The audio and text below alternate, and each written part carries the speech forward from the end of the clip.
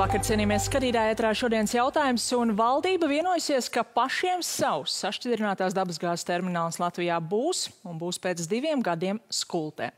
Projektam plānos noteikt īpašu status, kas atvieglot dažādas administratīvās procedūras, bet vai ar šādu valsts iesaisti pietiks, vai arī nāksies uzņemties kādas ilgtermiņa saistības, kas tad potenciāli varētu ietekmēt arī to, cik par gāzi maksāsim, to politiķi pagaidām neatklāja. Un tāpēc šokar saruna ar jomas profesionāļiem par gāzes cenām pēc gada 2 un, kas droši vien aktuālākais, šoziem. Par to šokar jautāšu enerģētikas ekspertam Jurim Ozoliņam. Labvakar. Labvakar. Un studijā arī Latvijas elektroenerģētiķu un energobūnieku asociācijas izpildirektors Gunārs Valdmanis. Labvakar. Labvakar.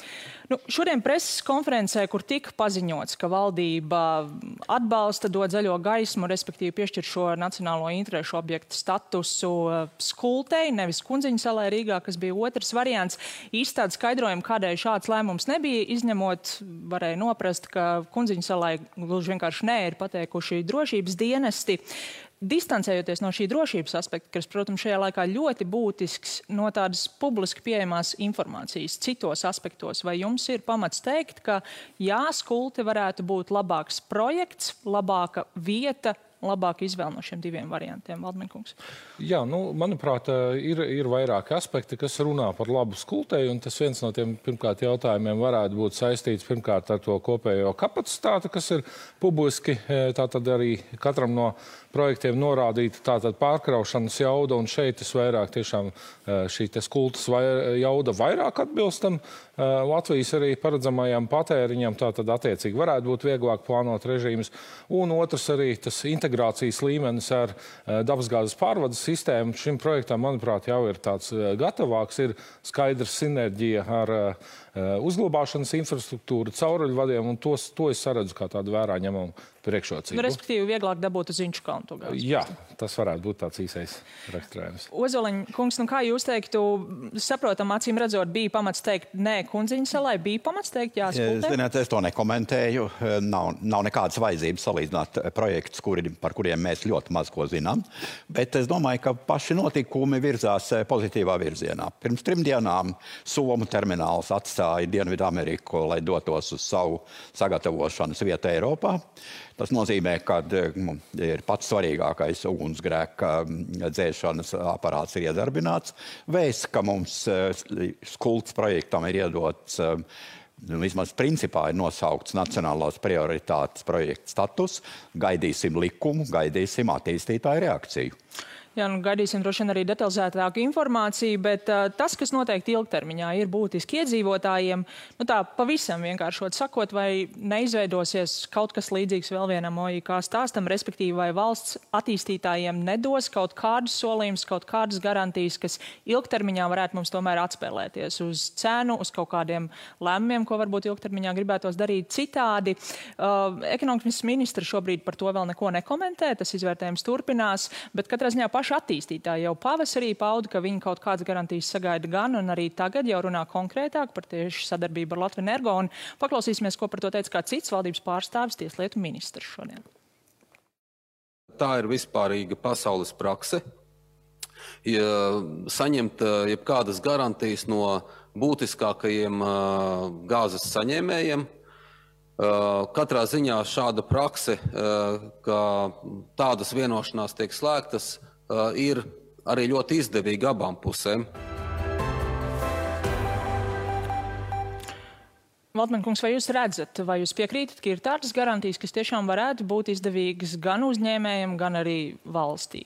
Jā, es domāju, ka šeit noteikti ir jautājums par kompromisu atrašanu, jo patiesībā abu pusu šīs te vēlmes ir absolūti leģitīmas, ja, un patērētājs vienmēr vēlās uzņemties pēc iespējas mazākas garantijas. Savukārt komersanta interese ir, protams, šīs garantijas savukārt saņemt, un lai spētu notikt darījums, ir, protams, jāatrod kaut kāds viduspunkts, balanss.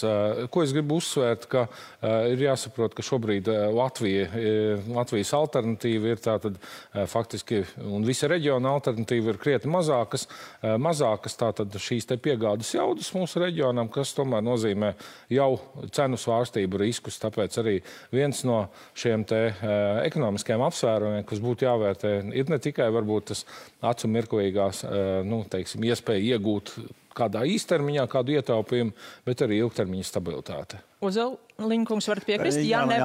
Jāatgādina uzreiz, es pieminēju jau Somu terminālu. Tātad 3 termināliem vajadzēs sacensties par vietu 4 valstu gāzes tirgos.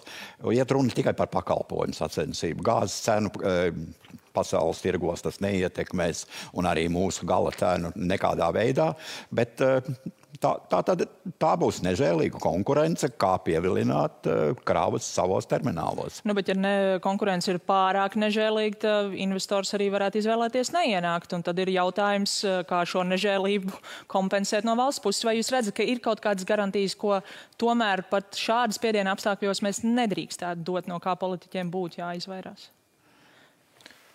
Uzeliņkungs. Atkal gaidām, kāds izskatīsies likums par ko Saima par ceļa tiesībām, kādā veidā tiks iegūtas ceļa tiesības no termināla Rīgas līcī līdz pieslēgšanai pārvades sistēmā. Un gaidīsim attīstītāju reakciju. Bez šaubām, kā es minēju, būs runa par konkurenci nākotnē. Ja mēs vēlamies, tad var gadīties, ka mums nāksies kaut kādā veidā investori iedrošināt. Bet atstāsim pagaidām. Es katrā ziņā nepiedalītos vairāk solīšanā. Jā vai nē. Gaidīsim reālu, tātad ziņas no reālā sektora. Jo tas, ko es domāju, viens ir pateikt, piemēram, Latvenergo ņems caur skulti, otrs ir pateikt, ka Latvenergo ņems konkrētu apjomu konkrētā laikā caur skulti, un tad izrādās, ka beigās mums tik daudz nemaz vairs nevajag ar gadiem. Kā jūs redzat, vai ir kaut kas, kam nedrīkst teikt jā? Es domāju, ka tas labākais atskaites punkts varētu būt konkurences apstākļi, tātad salīdzinājums ar to, kā kaimiņu valstīs ir piedāvātas šādas garantijas. Un, protams, Lietuvā pirmajos gados, sākot darbu šim terminālam, tātad Klaipēdā, arī tika noteikti zināms pienākums lietotājiem un zināms garantija mehānisms eksistēja. Es domāju, ka esošā tirgus apstākļos arī tas ir labs atskaites punkts, tātad nepārsniegt varbūt, neizlekt ar kādām pārlieku dāsnām, nesamērīgiem garantijām vai solījumiem vai saistībām, bet kopumā censties to radīt, izlīdzināti ar citiem. Mums arī jārēķinās, ka šādā mainīga tirgus apstākļos konkurence darbojās ne tikai piegādātāju vidū, bet arī pircēju vidū. Un tas ir tas, ko mēs šobrīd redzam Klaipēdā. Un arī ar to būtu jārēķinās zināmā mērā raugoties uz šo terminālu nākotnē, ka tas nebūs tikai iespējams Latvijas apgādē, bet arī plašākam reģionam. Bet, piemēram, garantija Latvenergo elektrības ražošanai gāzi ņems caur skulti. Tā būtu samērīga? Pieņemu, ka ar noteiktiem nosacījumiem, ja šī te, pieņemsim, tarifs, šim tarifs būtu konkurētspējīgs ar kaimiņu valstīm. Mēs pieskaramies ļoti jūtīgam jautājumam par apgādes drošību. Un es tomēr atgādināšu, ka mēs esam kopējā tirgu ar nosacījumiem. Ja Soma operators ir jau tagad publicējis pieejas nosacījumus savam terminālam, neatkarīgi, kur viņš atradīsies, Igaunijā vai Somijā, tas ir jau publiski pieejams, un tirgotāji ar to ir iepazinušies.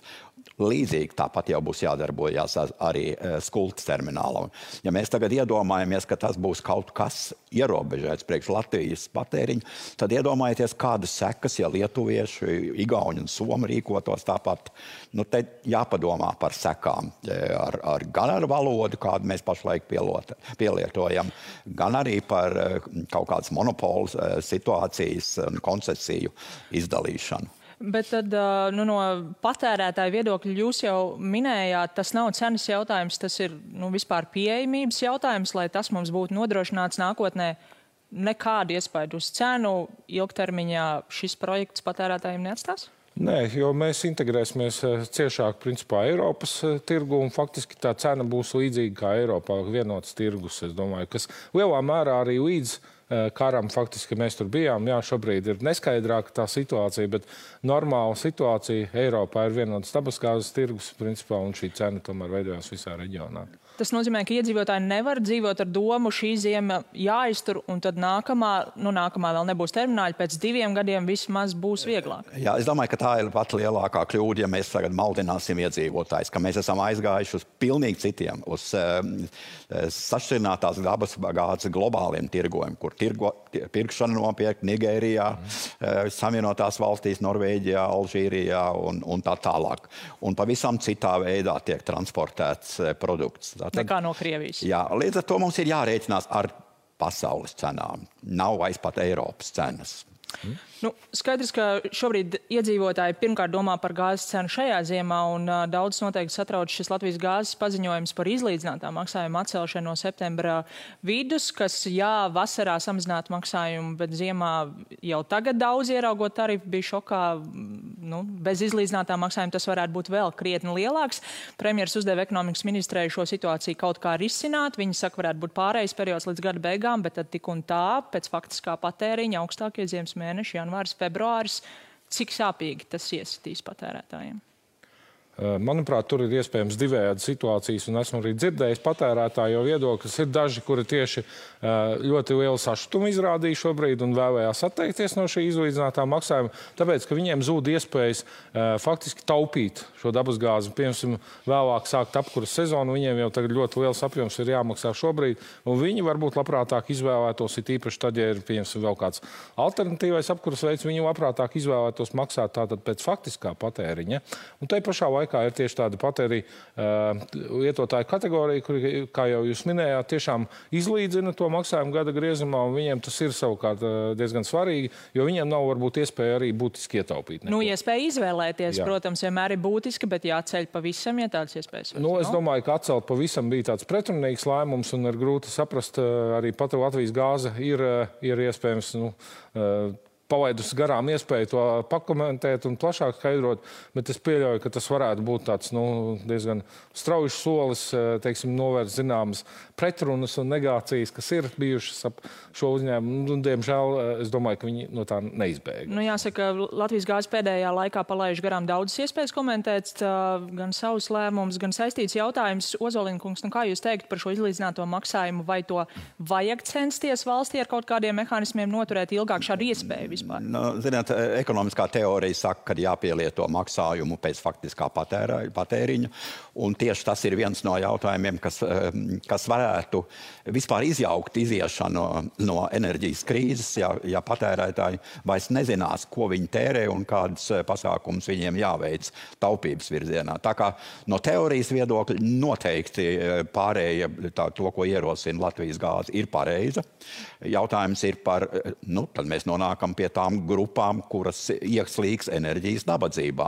Un tā ir tēma, kur mūsu likumdošanā ir visai maz aprunāta. Un, kā mēs redzam, mums ir tāds digitālais slasts. Mēs nezinām, ko mūsu mājsaimniecības patērē. Bet pat, ja šāds lēmums tiek pieņemts vai no patērētāja viedokļa, tas tomēr nebūtu atbildīgāk to tad darīt vasarā, pavasarī, kad sākas šie pēc faktiskā patēriņa mazie rēķini, un tad var domāt uz priekšu kaut ko iekrāt. Vismaz ir tāda iespēja. Šobrīd pēkšņi tiem, kas rēķinājās varbūt ar 200, ir 400.